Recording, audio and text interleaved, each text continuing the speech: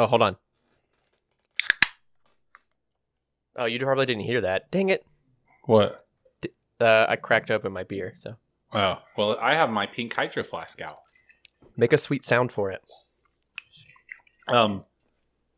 Visco Girl.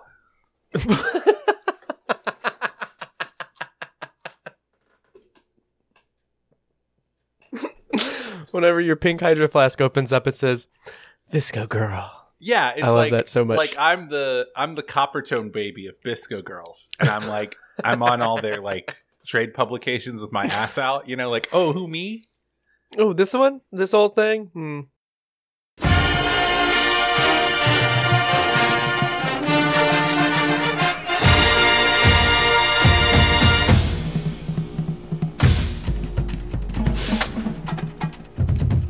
Welcome to Chapel Bell Curve, stats focused podcast about UGA football. I'm Justin. And I'm Nathan, and I didn't realize we were supposed to stop making mouth sounds. Welcome to the episode. This is what it says, though. Sometimes you make mouth sounds and sometimes you get recorded. That's part of it. Are you just saying that to make me feel better? Because I feel like that's basically your job right now. I mean, those two things I said are true. Sometimes there's mouth sounds and sometimes they're recorded. All the time there's mouth sounds. I can identify them in waveform, which is I have a very intimate relationship with you, Nathan. You're the only person I can say that about on the face of the earth. We're talking about some stuff, Nathan. We're talking about the Alabama, the Crimson Tide, and the University of Georgia Bulldogs playing them this next Saturday, of course, which is the whole purpose of this show. We're going to do a quick preview episode. Meat and potatoes of it all. By quick, you mean we're going to record for like 2.5 hours? Yep, and then only an hour and a half of it will see the light of day. All right, so have you got a new segment for us? I do. There's something I wanted to do. So there's, we with the kind of the formatting change that came this year, there's one thing that we're kind of missing, and Nathan and I really don't get to talk about the games previously together. We usually leave that up to Battle Hymnal, and they work through the film review and everything and kind of talk about the weekend in review. But we want to kind of bring in a very Chapel Bell Curve way of talking about the weekend in review, and we're going to call it the Weekend Wrap Up. And the way we're going to segment this out is it's going to be just at the top of the show, just for a few minutes. We're going to bring up some honorable mentions and some dishonorable mentions, and we'll kind of separate both of those into between the hedges and outside the hedges. And so the reason why I even brought this up is because there were just so many weird things that happened over this past weekend outside of Georgia. There were a few things that happened in Georgia's game. Man, oh man, was it a weird weekend for football. And Team Chaos is so alive right now. Yeah, powerful. And so I just wanted to kind of work through it. The very first, let's go through some honorable mentions first, and kind of see how it goes. What do you think? Do you want me to start? Something good? We're talking about good things we saw from the weekend. Outside of the hedges, Lane Kiffin and his, panty raid face mask that I think he thought was going to make him look like a bandito, but it just made him look like he had just, done something pretty sexist in a fraternity hazing kind of situation. Mm-hmm. I did appreciate how it just kind of rotated around his face over the course of the evening as well. Yeah, it was like, guess where Lane Kiffin, the bottom of his face is. But to his credit, Lane Kiffin is an excellent offensive coach. He has a really good offensive coordinator whose name escapes me right now. Lane Kiffin just schemed the hell out of that team. And, a lot of it is that Alabama, I think, has taken a step back defensively in some ways. But he has some weapons on that team. But, mistake me not. Ole Miss, outside of, the skill positions, it's not a great roster. And while they basically lost that game because of defense, I mean, I think it's pretty respectable. I'm not a big moral victories guy, but, when you're a first-year coach at Ole Miss and you can say, if we'd gotten, 1 or 2 stops on the day, period, we probably would have beaten Alabama. That's a good job. And I want to just acknowledge that the Lane train is not just a walking meme lord. He's also, a good coach. Yeah, that was an absolutely bonkers game. And just the thought of, I was watching through it and I was thinking, whoever makes just a stop will win this game. And that's exactly what happened. They eventually stopped Ole Miss and Bama responded with another touchdown. Probably, I assume it was probably Najee Harris, just because they decided they weren't going to play any run defense on for Ole Miss at all. They just kind of let Najee Harris do things. And that's fine. Well, that'll give us some information for this coming weekend. What other honorable mentions do we have outside the hedges? You got a few here for yourself.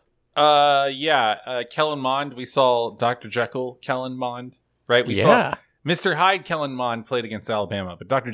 Jekyll Kellen Mond played against Florida. He looked really good, really sharp, really delivered well in the pocket. I was like, every time you see Kellen Mond play well, you're like, oh shit, this guy's a first round pick. And then when you see him play not well, you're like, oh god. No, this is we bad. got the good version of him against Florida. Florida lost, so that's an honorable mention. Yeah. Oh, also the high school I work at, Commerce, they are using advanced analytics now because I was bored and I took all of their plays and all of their opponents' plays and all of their scheduled opponents' plays and put them into a pivot table because Josh of dog_stats taught me how to do it. So good for them. Neat. Getting in on the advanced analytics train. You got to.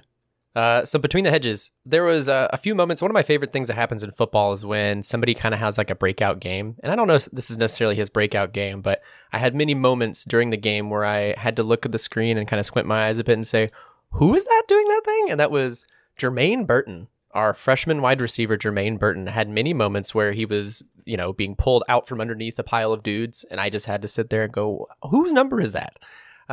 He had that big 43-yard run that unfortunately ended in turning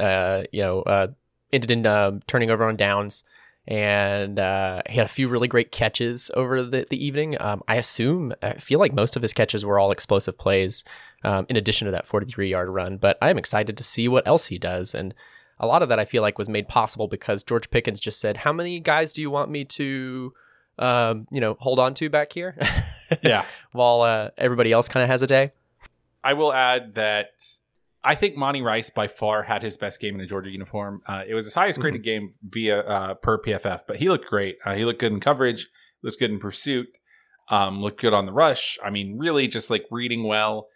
He runs and he hits. And I think, you don't think of Monty Rice as the guy in that inside linebacker room that's going to be playing on Sundays. But I think if he keeps playing like this, he definitely has a chance. He's playing lights out right now. He probably is not as fast as like a Roquan Smith, but, most people aren't. But he can hit and he wraps and he's a sure tackler and he's not out of position. And especially inside linebacker, if you're just not out of position, a lot of the time you can play in the league. Do we have any dishonorable mentions?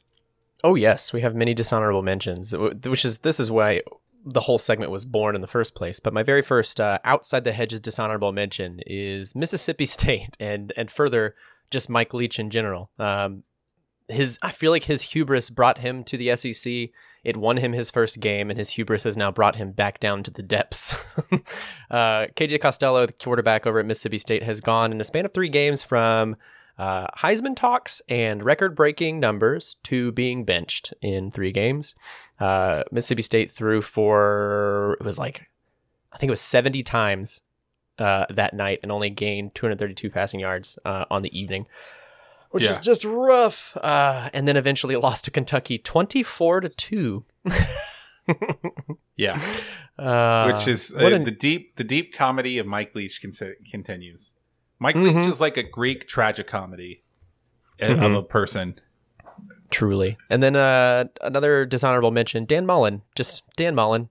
For blaming after the game, he was actually asked, what do you think was the biggest deciding factor in your loss here tonight? And Dan Mullen said he blamed the crowd sound. He said it was just so loud. There's just so many people here. Every time I turned around, I looked like there were more people behind the bench than there were before. Instead of just blaming Todd Grantham. Yeah, he also said that he wanted to pack out the swamp against LSU, which is just ironic because A, Florida came out and said they weren't going to do that.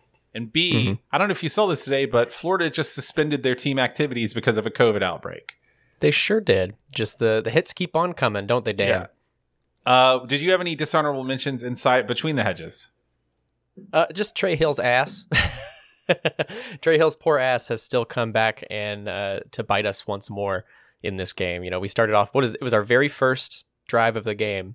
The ball bounced off said ass, aforementioned, and fell backwards. Stetson Bennett tried to grab it, push it out for some reason instead of falling on it, which I'm sure that was drilled over.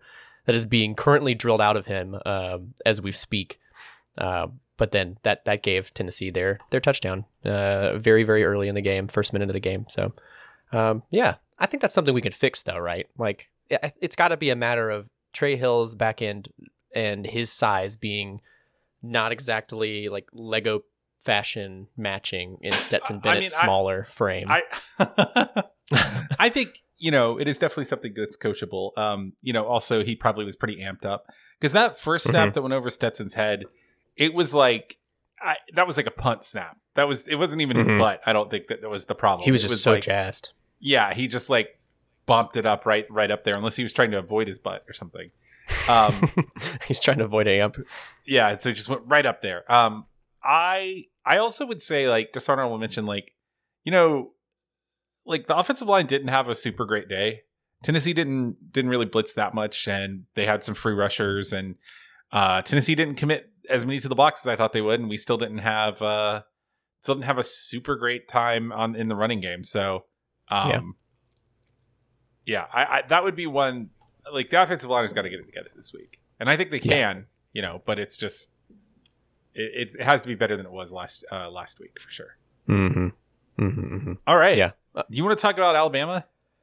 I do want to talk about Alabama. So, subjective narratives. So, starting big and getting small until only 2 or 3 people really enjoy what it is we're still talking about is kind of our whole... And they're all on this Discord call with us. So, the big narrative, subjective narratives. The forever subjective narrative of this matchup is, will Saban continue the streak of being undefeated against his disciples?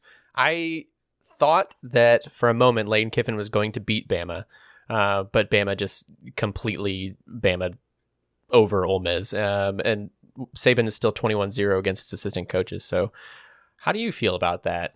Big brain going in. I mean, look, the answer is that the reason that Saban is 21-0 is because in 19 of those times he's had clearly the better coached and more accurate, or more talent laden roster than the other guy, right? And in the 2 times that he didn't, he just outcoached Kirby. So like, or that it was a tie.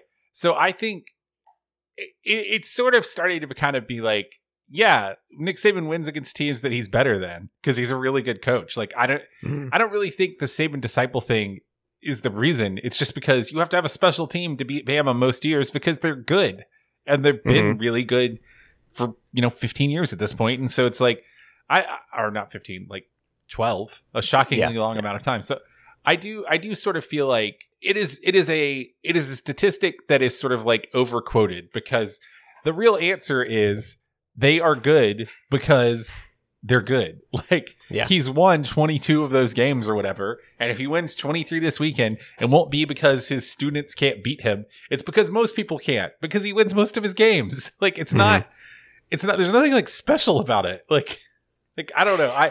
This is one of those subject. You meant to get me riled up on this bullshit, didn't you? That's the whole point of this segment.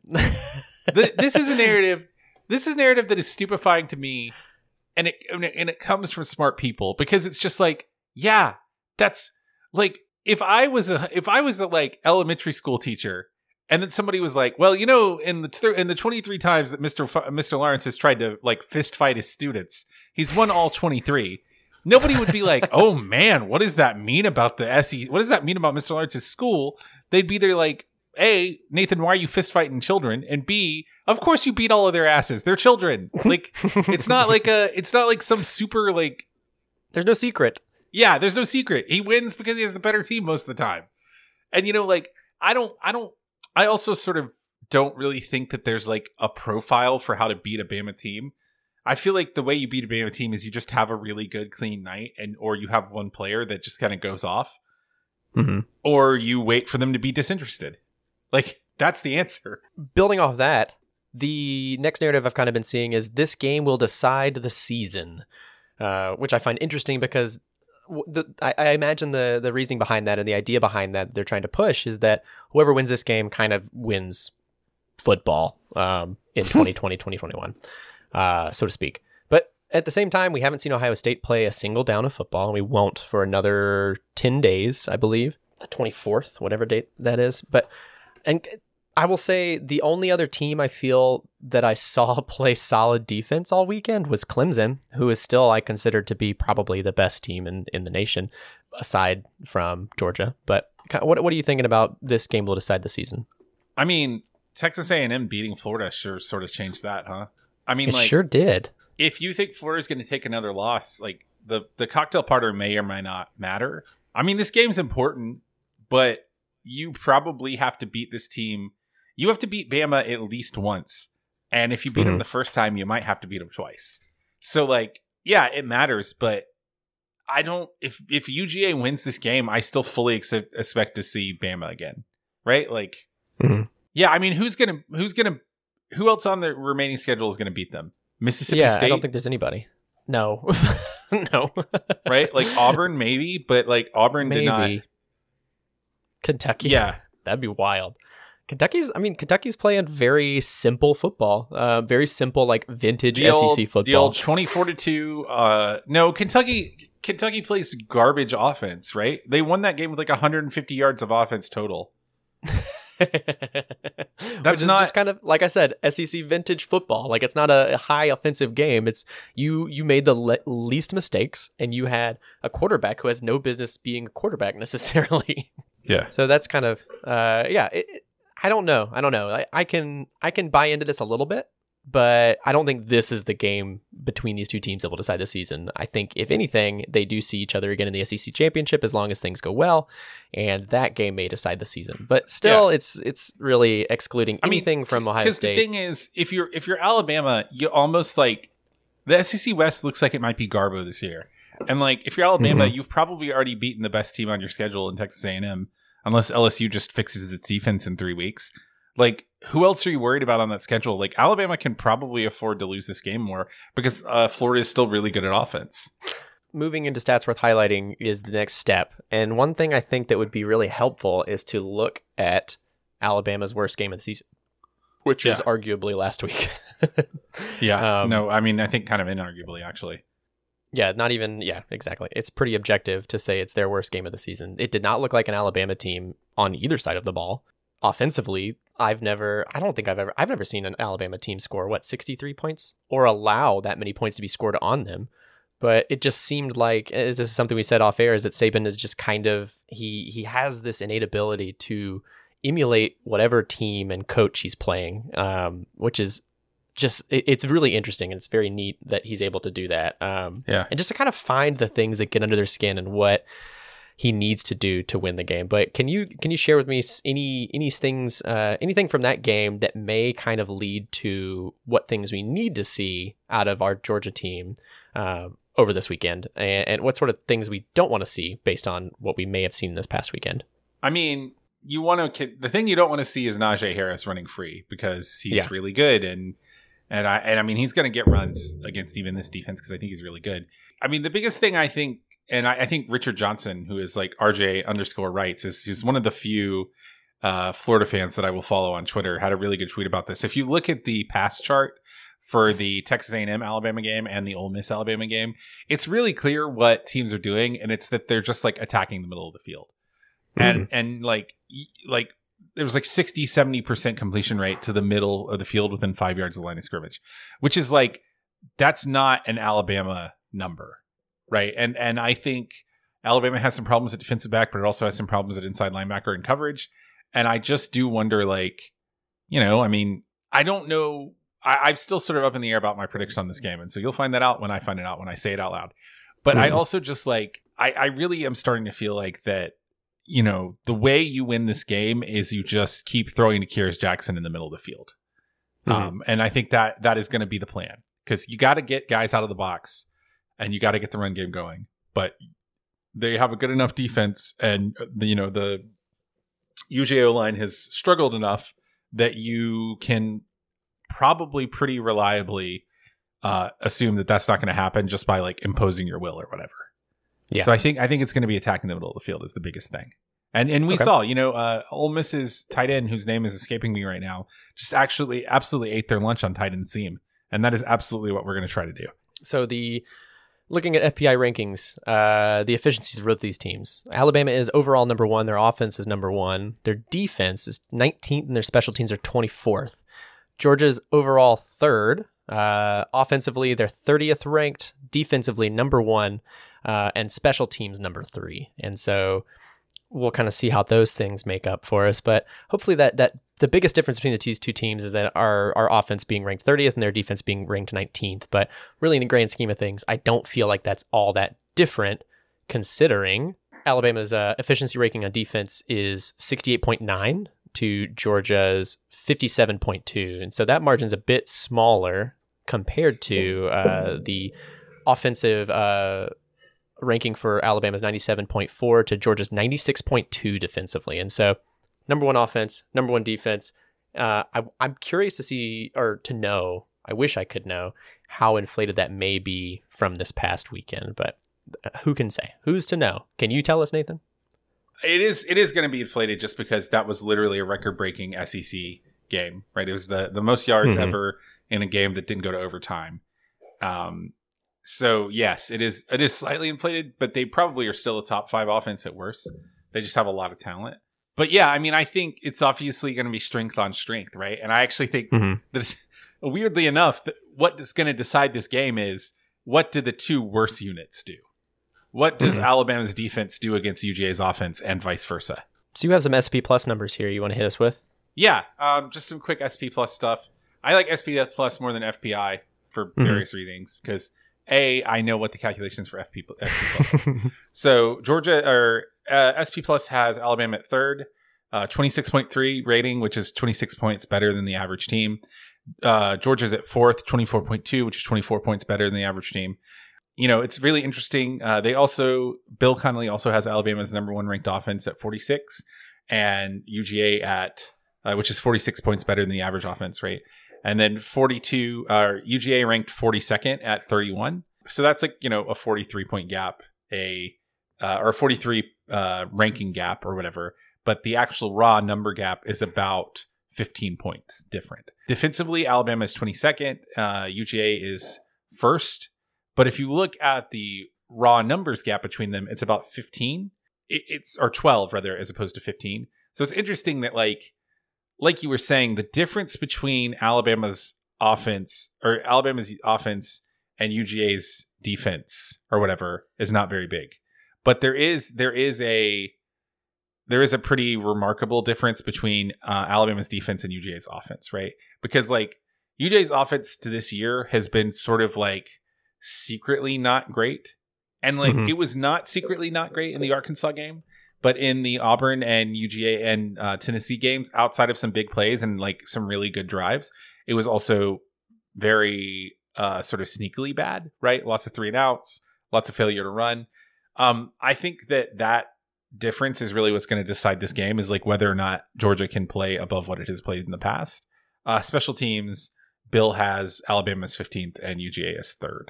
So continue to be pretty dominant in special teams. I mean, we can go ahead and get on to like, things we want to see. But like, I think really this game comes down to, can Stetson Bennett and the offensive line deliver? Because if they can, you got a shot. And if they can't, then, you're going to have a long night, probably. We'll dig into that a little bit more. Like, what does that look like? What, like, if we're sitting down and watching on Saturday, what is going to be indicative of Stetson Bennett and this offensive line delivering? It's not just points on the board, but what can we see from the team? If UGA just like can run the ball from the beginning of the game, that's not great news for Alabama, because you got to figure that even if UGA's defense gives up more points and yards than it has in the past, because Alabama's offense is very good, that they're going to get some stops. This is not going to be a track meet where there's no stops, right? So if UGA can do the thing that it wants to do, like deep down in his heart, Kirby Smart, despite hiring Monken, despite how much better the offense has looked in a lot of ways, including just like schematically, right? And the results as well, despite all of that, if Kirby Smart had his druthers, he would run the ball up the middle on you and let you score 0 points. And he would do it until the game is over. So I really think if you can't stop the run, you're going to lose to Georgia in general. If Alabama can't stop Georgia's running game, Georgia's got a pretty good chance. They really do. And so I think it starts there. If Georgia can just like scheme some run open, whether that's, getting a little bit more creative schematically, or it's trying to do some short passes and some like end around and reverses, but just to get the run game going, they got a shot. Now, if Stetson Bennett, I think, and this is a good transition into like things we want to see. Stetson Bennett has not looked good with guys in his face. And a lot of that's offensive line play. There was an incompletion we covered on the Battle Hymnal where he had like a corner blitz coming in, like corner fire coming in, and he just missed the open guy. And some of that is offensive line not shifting protection. Some of that is wide receiver not reading the hot route. But like Bennett I try not to hate on individual players. And I think Bennett has done way better than any of us expected, way better than I expected. I don't think anyone came into this year and was like, yeah, Stetson Bennett is going to come out and freaking deal for 3 games, which he has to some extent. But he is going to have some contested throws, and he has had some bad throws that have not been taken advantage of this year.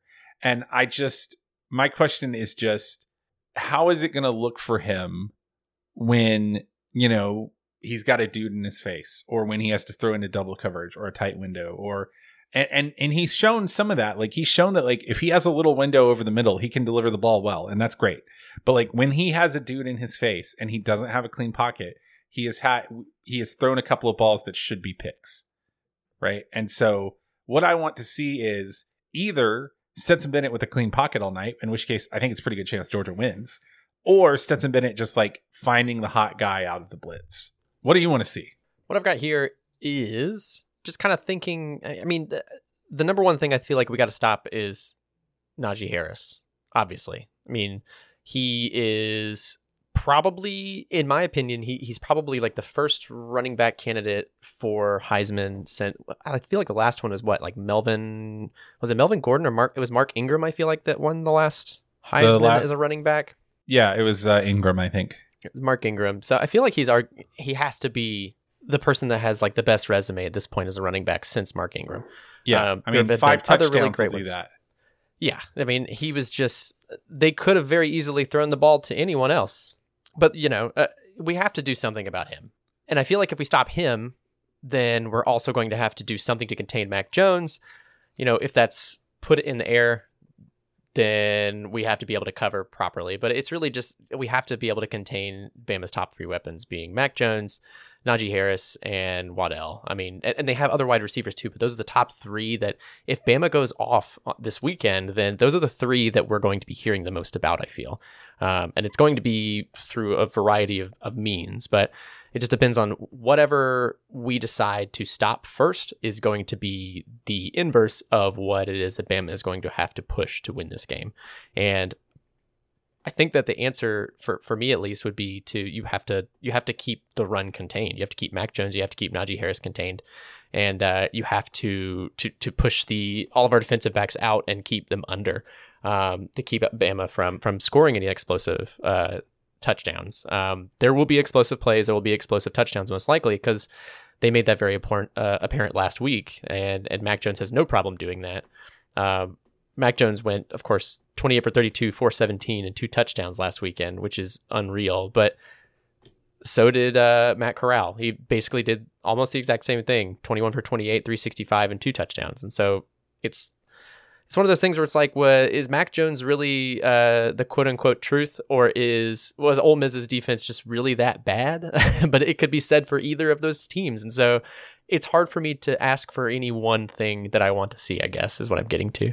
I think that I would roll that into something that I want to see, which is that it's pretty clear that if you let Mac Jones have an uncontested pocket, that he will just absolutely rip you to shreds. Mm-hmm. And I think you've got to get in his face. Like, I absolutely think. And, I think we have the defensive line to do that. And we have not been blitzing a lot this year. We've been bringing 1 or 2 guys. But, like, I saw this quote from a defensive coach talking about Georgia's defense about how it's a weird contradiction because they bring guys all the time from weird places, but they only end up bringing 3 or 4 guys most of the time. So it's like, yeah, they're blitzing dudes, but then they're also dropping Trayvon Walker into a zone. Right. And so I think you've got to get in Mac Jones' face because, and Ole Miss does have a bad defense, but I think the biggest thing that they did is they never affected his sight lines.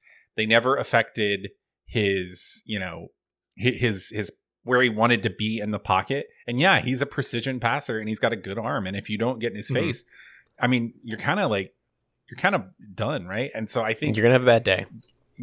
Getting because if you give him time in the pocket, he's going to get the ball out. And really, if he gets the ball out cleanly to any of those dudes, even Harris out of the backfield, they're going to get yards after the catch, even against a very good defense. And so I think, you have to affect him. And it doesn't mean you have to sack him 8 times or whatever. You have to just affect where he is in the pocket. You have to move him off his spot. You have to make him hold the ball. You have to make him double pump, right? And I think UJ can do that to some extent, but if you let him have a free reign, he is going to absolutely shred you. I have enjoyed seeing this defense kind of, it seems like it's somewhere between like cleaning up and making plays happen. Like they don't always, the defensive plays aren't always intended to be what they end up being, but there's always pressure from somewhere, if that makes sense. Mm-hmm. Like what you're saying, it's not always intended to be an all blitz, but it just kind of ends up being that because this defense is just so talented and so strong. So I'm curious to see if that'll continue against this Alabama offensive line, but I'm hoping that it does, and I'm hoping that this offensive line bleeds similar to the way they did this past weekend. Do you bleed? So let's get into some over-unders. I'm going to have to think through some real quick. I'm going to give it a second. Hold on. 4-0, Freddie Freeman. That's my MVP. Like, I have to tell you that, like, I think sexuality is fluid, and this is not me as a straight man saying some shit that is just like dumb and heteronormative. I do genuinely think that like Ronald Acuna is a deeply attractive man. Like his personality, his swagger, like everything about him. Like he popped up after going first to third on that hit and just absolutely came up flying. And it was just like, dude, Ronald Acuna is hot. Like, and I'm not being like, oh, I love him because he's a baseball player I like. Like, that dude is attractive. Sorry. When I saw, I go to the games like once a year with Ryan. I haven't gone this year, but usually I'll go a couple, one or two times a year. And Ronald Acuna, when he came up, his like, he had some sort of like reggaeton, like almost like something like reggaeton, like salsa music is what I could describe it as, me being ignorant to any of those styles of music. And he like salsa'd up to the plate, and it was sexual. So I understand completely what you're saying. Ronald Acuna is like Ronald Acuna hitting home runs, going first to third, taking walks, but doing all of it with like 35 chains on is unironically it's like the best part about it's the absolute best part about Major League Baseball. Like that is not a joke. Like that should be Major League Baseball's future, is just like, why not? Like just be the Korean Baseball League. Like why not be the KBO? Anyway, let's talk about football. You got an over-under for me? I got one for you. Yep. I'll hit you with an over-under. Here it is. First one, over-under 1.5 UGA botch snaps. Have we worked it out of our systems? Are we still going to are we going to crumble under pressure into this game? Oh, hard under, because if Trey Hill has another botch snap, they're just going to pull him.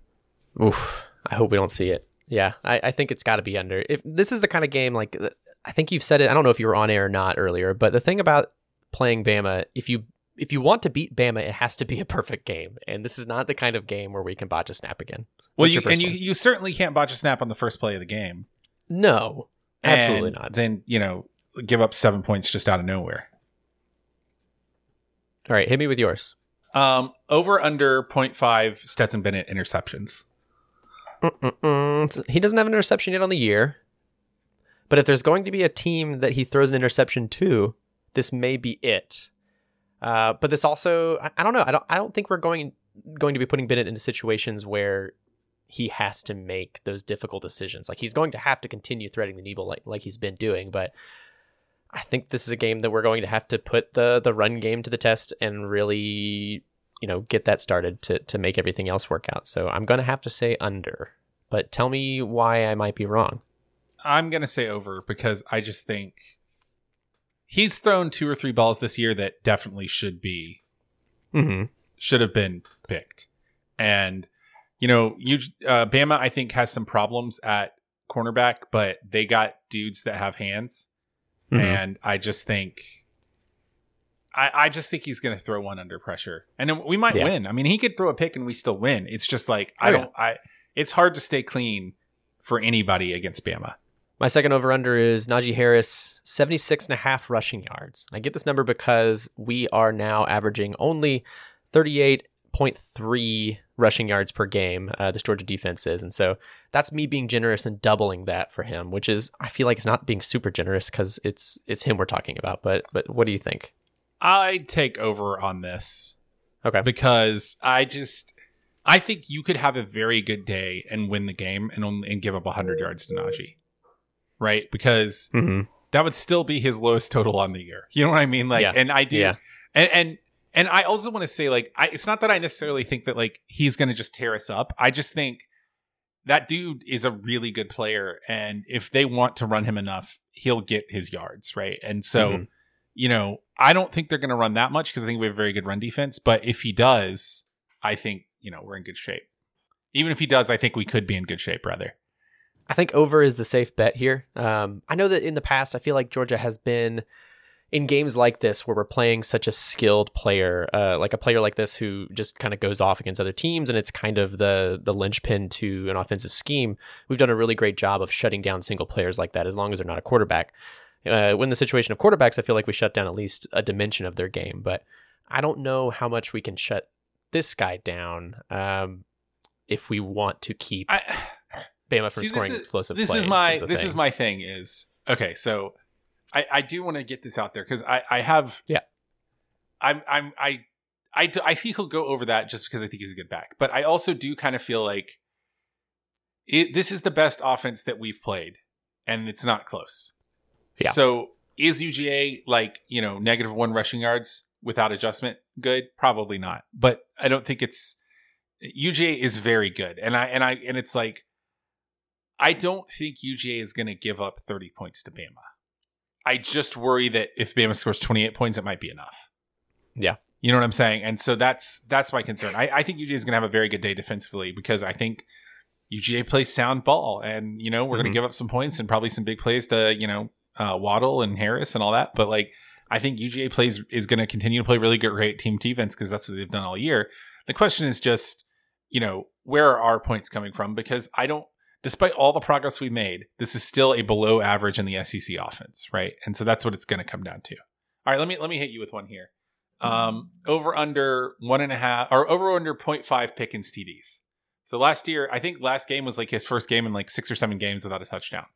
Yeah. And, you know, some of that was because he just didn't get separation. Some of that was because they bracket coveraged him. Some of that was because he wasn't targeted or in the game plan as much.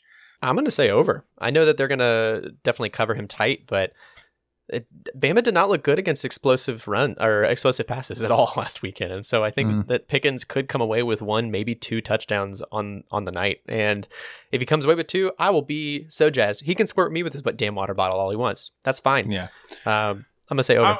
I'm going to say over too, because I think it might be like one of those reactions where it's like if you are Bama and you know teams have been shredding you up the middle of the field, then you're going to ask your cornerbacks to adjust how they play. And you're going to take safety help off of. It's going to be hard for them to try to address the middle of the field with safety help and keep Pickens down. Right. Mm-hmm. And I just think if you just have that in your mind as a Bama CB, that y'all have been giving up a lot of yards in the middle of the field, and you take inside leverage on one play, 5-0 Atlanta, by the way. If you take inside leverage on one play when you shouldn't, Pickens has the talent to get past you.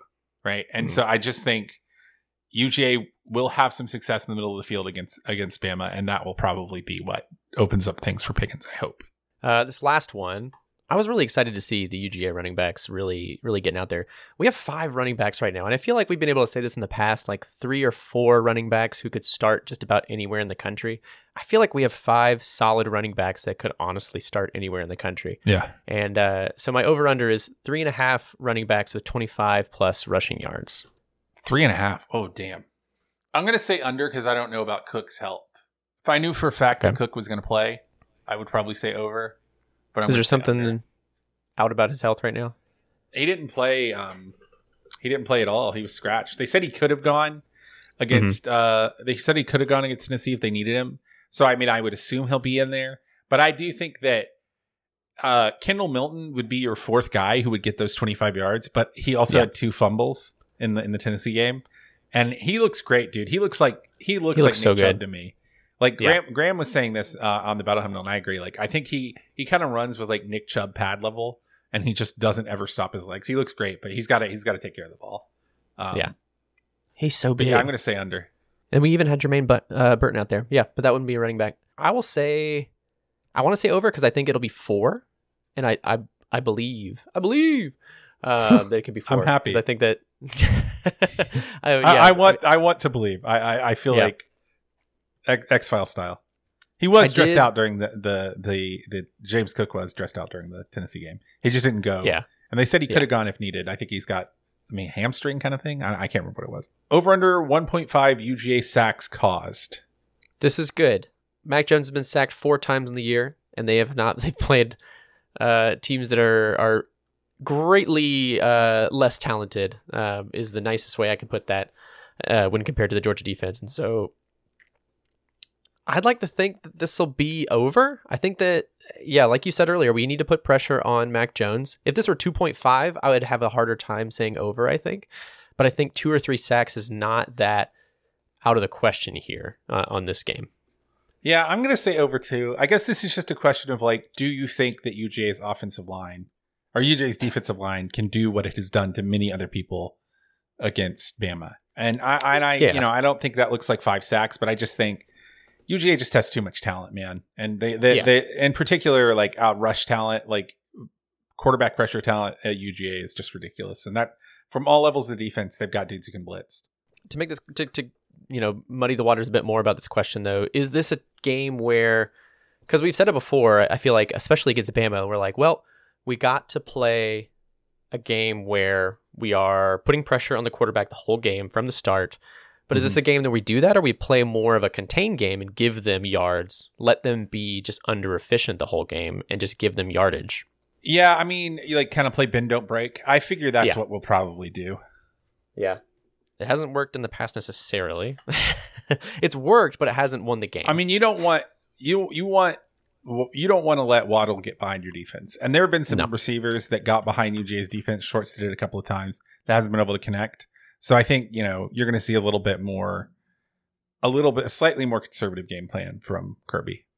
Yes. So this game is predicted with a 6-point line in Bama's favor, which is it's funny. I think there's a special teams joke in there somewhere. The over-under is 57 points for the spread. Would you like to paint me a picture? Was 67? Jeez. 57. 57. Oh, okay. That's more reasonable. I was like 67. Yeah. Bang the under. That's my picture. I'm going to say Bama 28, UGA 24. And I have not been great at predicting who's going to win UGA Bama games because I picked UGA a couple of times. Mm-hmm. I just think that, and this is no shade to the mailman, this is actually more about the offensive line than anything else.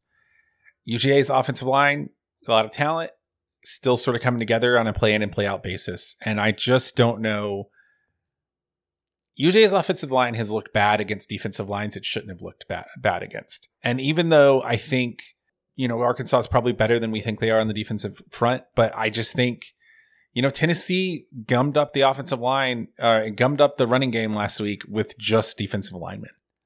And I don't know how much better Tennessee's defensive line is than Bama's. And I think that's really what it's going to come down to. And I think it's going to be a close game. I think it'll go 4 quarters, but I just don't know that we have the weapons on the offense. Now, if I have to come back on here and eat crow, A, I'll be very happy to. And B, it wouldn't shock me. I think there's a world where UJ gets the run game going, Stetson Bennett has a good night, UJ wins this thing, 4 or 5 points.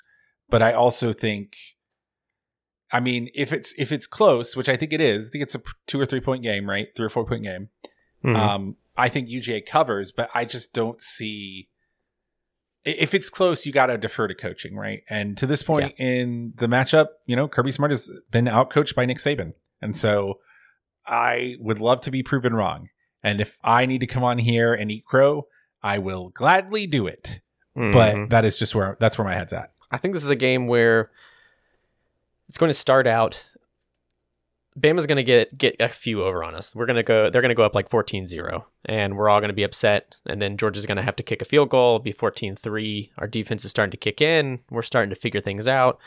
We could get another field goal, 14-6, going into halftime. When we come out, I think we make some adjustments. We see Georgia get the first touchdown out of halftime, so it goes up 14-13. We scored another touchdown, 14-20. I think that at that point, Bama's probably going to put us at like 21-20, and then we do score a final touchdown to kind of finish the game out, and we see a Georgia 27, Bama 21 game is what I'm hoping for.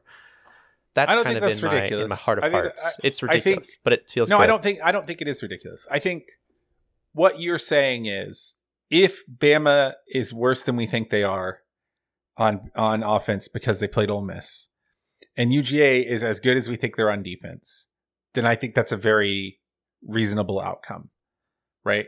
I think the question just becomes, if Bama is just okay at defense, then I think that's a problem for UGA. And really, I don't think it's anything about Bama's offense being worse than we think it is. I think that it's our defense being even better than we know it is kind of what I'm thinking this is going to fall to. All right. But I feel good. I think both of those are very reasonable predictions. And now that we've said that, UJ is going to win this game like 85-3 or something. And we're all going to be Team Chaos reigns supreme. Yeah. And it's going to be because Nick Saban like lit himself on fire and opened a portal to hell in the middle of the team. They're playing with like 10 men on the field most of the time. All right. Let's go to our everyone's favorite segment. Oh yeah. Ask CBC. The hashtag kind. Yeah. Let's do it. So if you want to hear your question asked on the show, make sure you get it to us before Monday at 7 p.m. You'll hear your question on the show. You can send it to us over Twitter or hit us on Facebook or get on our Discord for just $1 a month. But the very first one comes from GBoy151. Kearis Jackson, a.k.a. the pride of Peach County, was a true baller last game. Pickens has been a little quieter, though. Can we quantify just how much attention Pickens has been drawing and how much it's helped Kearis and others? We can quantify that. I have not done the work to do that, but we could. It's quantifiable. Yeah, and I think you can say anecdotally that, you know, a lot of times what's his face is getting shade protection or whatever, or shade coverage. Pickens is. So a lot of times Pickens will have a safety over the top of him. So I think it is quantifiable, but I just haven't done the stats for it. But so I guess in real time, like in a game, like what would you see from what sort of things are happening as far as like schematically, like what plays are being called and what can you see on the field to see if Pickens is really drawing away coverage? Well, I mean, if you see an incomplete pass to Pickens and there's a corner in trail, which would be like a corner like 2 or 3 steps behind him, and not just a corner hauling ass trying to catch up with him, but a corner like sort of deliberately laying off, and then you see a safety rotate over the top. That's like a shade coverage, right? Where you got a safety coming down on top of him. He's getting bumped a lot at the line of scrimmage. So if you just see at the snap, if they lay hands on him, that's a pretty good sign that they're trying to take care of him. And you'll also, if you just see, like, one easy way to track it is if there are 2 safeties on the field some of the time. And if there are 2 safeties on the field, a lot of times one of them will roll at the snap. So one of them will shift in one direction or the other, either for run support or to support one of the sides of the field in passes. So if you are watching the All-22 or the replay, a lot of times you can just look like, okay, Pickens is on the boundary side, and at the snap, the safety goes to the boundary side. Even if the safety doesn't end up covering Pickens, a lot of time, like directly, like putting hands on him or anything, a lot of times that's going to be enough in the route tree or the read option from Stetson that he's just not going to go there because there's probably a mismatch on the other side because of that. Bama does not always do that. They don't always double people. I suspect that Pickens will have a pretty good game because sometimes they don't, and because their cornerbacks have looked a little suspect at times. But he has been drawing a lot of attention. I mean, I don't think there's any doubt about that. Yeah. Second question comes from Joel. To what degree do you believe the play it safe card was used in the Tennessee game to hold back for the upcoming Alabama game? In parentheses here, we have in reference to plays, keeping players fresh, et cetera, et cetera. Well, I mean, okay, so this is a weird thing that we've talked about and been wrong about a lot. It's like there's still bullets in the gun for James Coley.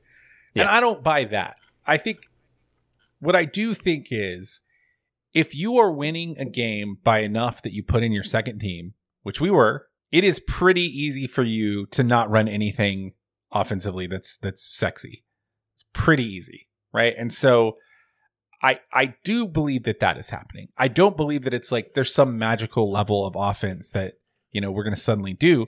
I think it's just that, like, we haven't had to really scrape the bottom of the barrel because the last 2 games we haven't needed it, right? And we've had the subs in, and if you watch what they've been running when they put the second team in, I mean, UGA did this thing a couple of times. Once against Tennessee, and I guess the last drive Stetson was on, it was not the second team, but there were a lot of dudes who had not been starting the rest of the game, right? And I do think that there's still more to this offense schematically, but I do think that a lot of it is just execution and just the ability to like execute route trees. I think a lot of what you'll see new in this offense as the year goes on, maybe not against Bama, is like there are a lot of option routes in Monken's offense, and I don't think that we haven't quite gotten to the part where, or to the time of year where the wide receivers are running those correctly. So I think we're going to see some more big gains just because someone like correctly ran an option route. Second question. What sort of chemical reaction does it trigger in you to see Georgia actually using a fullback? Vasopressin is the hormone responsible for aggression, memories, and concentration in both sexes. It also constricts blood vessels. Its secretion affects men's arousal. There we go. Vasopressin. Just giant bomb of it right into the center of my brain. Disney Dog asks, what is Trey Hill's ass made of? The like bones of a 100-yard sprinter based on how he picked up that fumble from Jermaine Burton. That dude got downhill, right? Yeah. I think it's made of dreams and hope. Silly putty, hope, affection for your mom. Very small. Just lots and lots of like sawdust and crumbled up newspapers. Just very tightly wound. Are you positing that Trey Hill's ass is a paper mache project? I think it is. You're a weirdo. It's filled with all the best stuff. And glitter from Kirby Smart's secret glitter stash. And there's the episode title. All right. Should the refs of the Arkansas-Auburn game have to sit out a few games to learn the rules? Hell yes. Yeah. That was a bad call. It was a bad call. And the worst part about it was the SEC response to it, which was just basically like, we made a bad call, deal with it. Yeah, it was like shrug emoji. Whoops. Yeah. Oops, all refs. We did a bad thing. Ian Boatman asks, how and why is Stetson Bennett the fourth? I mean, I know how he is. It's like gentrification and money. Ah, yes. The fourth. I think why he is more. Actually, I think he's probably a pretty blue collar kid. I don't want to like accuse him of being classist or anything.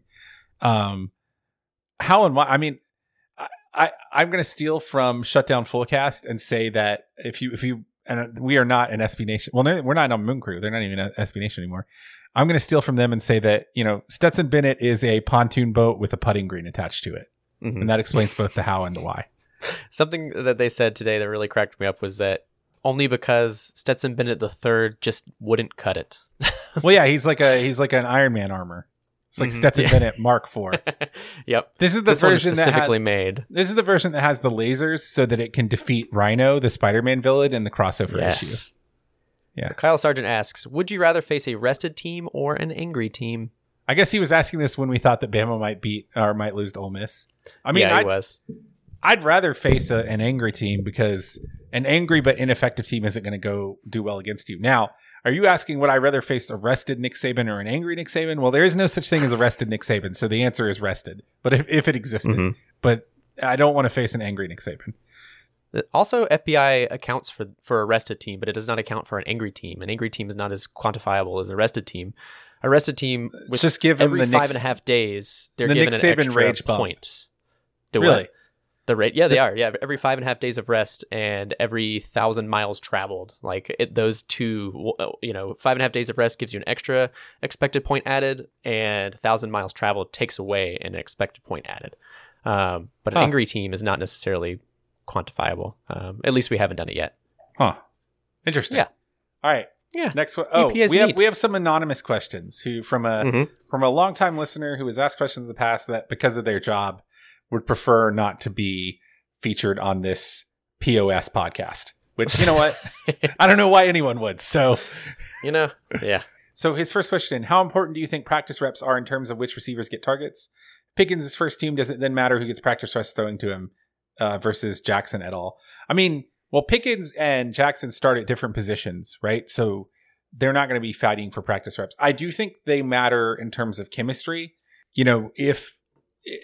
there's a long established track record that if a quarterback has good chemistry and just feels like they can trust a wide receiver, they're going to get targets. So I think that's the biggest one. And here's a question for both of us. And this question, asker thought it was just for me, but it's both for both of us. What's your, Nathan, I'm assuming, experience with MTG Arena so far? And Justin has played a lot of MTG Arena too. So do you want to start off that question? And let's try to keep this under like 25 minutes. Yeah. I mean, it's the same as it was for Magic the Gathering in the card format as well. I mean, I was always someone who really loved the drafting. I like doing sealed, and I like doing drafting, and I like deck building more than I enjoy the constructed formats. And it's something, it definitely scratches that itch. I don't get the same satisfaction as I would sitting around a table of 8 people and like kind of talking trash to my friends about why they didn't pick certain cards, but you kind of get that. I want to be able to play the same people that I draft with, though, is the only thing I don't like. Oh, yeah. Well, you can in traditional, I want to say, but they don't always offer that mode. Yeah. I love it. I think it fixes some of the problems that Paper Magic has. I don't like not having... I don't like, the sort of like not being able to see your friends kind of part of it. But it not having chase rares, which is this thing where like most of the rare cards in each set are worth like 30 cents and then like 3 of them worth $80. That's kind of nice. And so it kind of fixes the secondary market because there is no secondary market. And like, that's a core part of the Magic experience in the paper version. But I'm glad that they did away with it. I mean, I think the thing about MTGA is it's just a competently executed digital version of Magic the Gathering, which is all it ever had to be, right? That's all it ever had to be.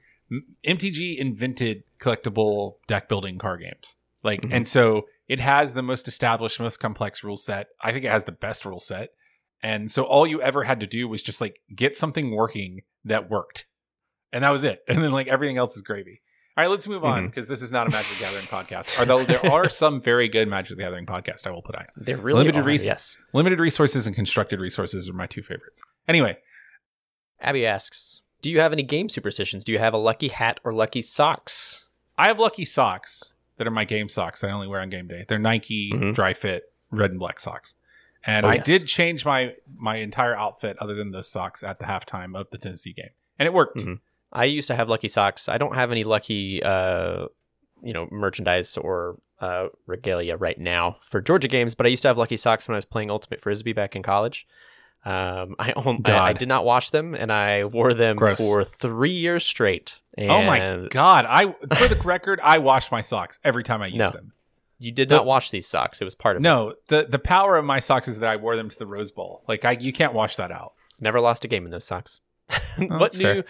Second question, what new non-sports podcast do you recommend? Okay, so I have a sports one and I just really like it. Split Zone Duo is like the Split Zone Duo is the spiritual successor to Podcast Ain't Played Nobody, which is like my favorite ever college football podcast. And if you like this, you'll like them. They do a different thing than we do, but it's Richard Johnson, Alex Kirshner, and Stephen Godfrey. If you like this podcast, you should be listening to that podcast. Non-sports, I really like You're Wrong About. Yeah, that's a good show. Yeah, it's not new. It's like 150 episodes in or something, but it's just 2 people and they have a topic each week, and it's just like a thing that you've probably heard about, like the Satanic Panic or something that you don't really know anything about because it's kind of obscure. That's very fun. It's fun. It's well researched. I like it. What do you have? I could write a whole podcast on just other podcasts. Give me what you have in like 2 minutes or less. I missed the new part of this, but I'll give you just my favorite, like maybe top 3 to 5 podcasts I listen to on a regular basis. The average podcast listener, just so everybody knows, statistically speaking, is everyone listens to 6 on average. So if you listen to more or less than that, then you are also a statistic. Top 5 favorite podcasts. Number 1, Heavyweight. Heavyweight is the best made podcast I think I've ever listened to, and it makes me cry and laugh every time. I think it needs to win a Peabody. Number 2, Reply All. Reply All is fantastic. It's a show about the internet and everything therein. It's fantastic. I also really love One Shot. The One Shot podcast is on the One Shot Network. It's made by James D'Amato. He does quick and easy one shot tabletop role-playing game, just RPGs in general, and he sometimes has famous people on there. I think they are absolutely fantastic, and I love every bit of them, especially since, if you're like me, I have a problem with not listening to shows in their entirety. And I don't have to with his show because they're one shots. I can listen to all of them just over the course of a week. And he recently had a few of my favorite people on a run of a game called Sleepaway. And it was fantastic. It's some of the best storytelling I've ever heard. How many is that? 3, 4, 5? I don't know. Oh, I have one more when we're done with this, but go ahead. Ologies. Ologies, for all you nerds out there, is a show about science and all the ologies out there. The ones I would recommend are the ones about fear. It's a 2-parter. It's the Fearology episodes. They're fantastic. And then number 5, one that I've actually started listening to recently that I really like is called Reckon Interview. It's all about Southerners and setting the tempo for it started this year. And so it was kind of leading up to the 2020 elections, but it's all about Southern life and how it's all intersecting and how we should be looking at it. Very much similar to like the bitter Southerner style of thinking about how there's more to the South than just cornbread and Dolly Parton. But those things are part of it as well, and they intersect with other pieces of Southern life, and I think everyone should listen to it. 2, I would add is the Bitter Southerner actually has a podcast. It's a really great literary magazine, founded in Athens, run out of Athens partially. But if you like D&D and you like podcasts, there are a lot of D&D podcasts, and I don't want to start a flame war. Some of them I don't like, but there's one that I think is very good, and that is Not Another D&D Podcast. It is very good. It has 3 really excellent role players, very finely drawn characters, good DMing, and it is edited, but it is not so edited that it feels like it's barely playing D&D, which is like one of the criticisms I have of a lot of D&D shows. It feels like a D&D game. If you like D&D and you like funny Stories, it is where I would start. Oh my God. All right. Can I, honorable mention is Dungeons and Daddies. It's not a Dungeons or it's not like a BDSM podcast. It is a D&D podcast called Dungeons and Daddies. And it's although it should just, they're all just stereotypical dads that are like, they are playing a stereotypical Dungeons and Dragons game. And it's absolutely hilarious. Next episode. Next episode, I said. Next question. Who owns Dan Mullen more, Kirby Smart or his own comments about COVID-19? Well, it's at this point, it's Kirby Smart because he's currently 11-1, or he's currently 1-11 against Kirby Smart coach defenses. Football daddy. I added actually to this question earlier because this was asked in our Discord. A dark horse opinion of mine is Todd Grantham also owns Dan Mullen, it seems. Because why else would he's got naked pictures. Irk Dressel asks, name a worse look on the sideline than Jeremy Pruitt. I mean, the sandworms from Coraline in the one scene where she sees the sandworms from Doom. I don't know. The sandworm from the Dune trailer is pretty badass, so that actually might be really cool. Hey, I have a question for you from Irk Dressel. Mm-hmm. Mr. Famous Boy. How has fame changed you since becoming a leading industry expert? Mr. number one in the trifecta picks, number one trifecta pick on Tally site in the world in Tally site. Yeah, just the best, smartest industry expert boy. I'm the week 4 leading industry expert. Week 7, no, overall as of week 7, 7, 4 or -3, whatever we're saying. I don't know. I mean, it's actually honestly, without joking, it's been kind of a positive experience just to kind of get me gassed up in an otherwise low time, to give you a little glimpse into my life. I spend a little bit of time during the week just kind of picking making my picks, and it's something that is quiet and enjoyable, and then it pays off. Obviously, I don't know. It's been nice. Let's do our second favorite segment on the day. Number 1 in our hearts, number 2 on the scoreboard. The Dr. James Bearfield Troll Corner, presented by Cheerwine, the wine what gives you diabetes. TM. We have some questions from Dr. James, the expert himself. Is he a doctor yet? Has it happened? He's close, I think. Okay. And then we have a listener question that I think fits into this. I think he might have taken off, but I can remember it. All right, number 1. It is established that Trey Hill's dump truck ass is too big to snout the ball. Does that equate to him being unable to properly wipe? Oh no! Nah, man, bidets, baby. Oh yeah, Trey Hill. Bidets were made for him. Totally has a bidet. Why is your answer about your favorite RCB Stans tune incorrect? Because it is, and that is from a sousaphone perspective. I don't even remember what I said. Would I say? You said power. Power slaps, man. Power slaps. Suck it. I don't take that back.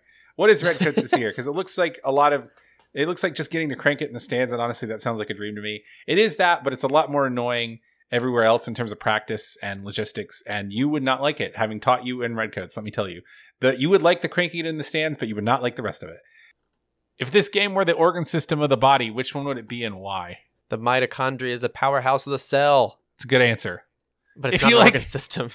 All right, we got one more. No, that's what we're doing. This is a troll corner. We're moving on. Next answer. Our next question. Rank the following bays. This is from Kyle Sargent on Discord. Michael Bay, Cheddar Bay, Baymax, Toph Bay Fong. Oh, number 1, Toph Bay Fong. Easily. Number Toph 2, Bay Fong, number 1. Baymax.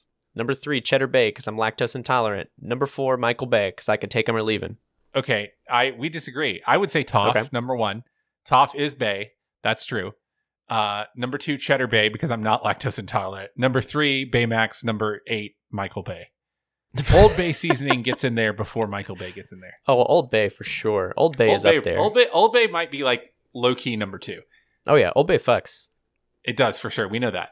All right, ladies and gentlemen, if you like what you heard here tonight, you can check us out on Twitter. That man over there with the beautiful smile is at the Justin Bray on Twitter, leading industry expert. I am at Nathan J. Lawrence on Twitter. If you want to yell at us collectively, you can hit us at Chapel Bell Curve. If you would like to check out our video show, our video sister show, The Battle Hymnal, you can find them at The Battle Hymnal. I'm part of that, so I guess them is incorrect. If you really loved what you heard, we would love you to leave a review. We haven't been asking for those, but it occurs to me that it would be nice if you did. So leave a review on whatever you use. If you really, really liked what you heard, you should hit us up on Patreon at patreon.com/Chapel Bell Curve. We have, dare I say, a burgeoning community. We're giving all of the proceeds this season to charity, and we think it's a fun time. We think you'll enjoy it. So check us out. We will catch you this weekend in the Classic City and not Tuscaloosa, because don't go there even when there's not an airborne pandemic. But until then, go Dogs.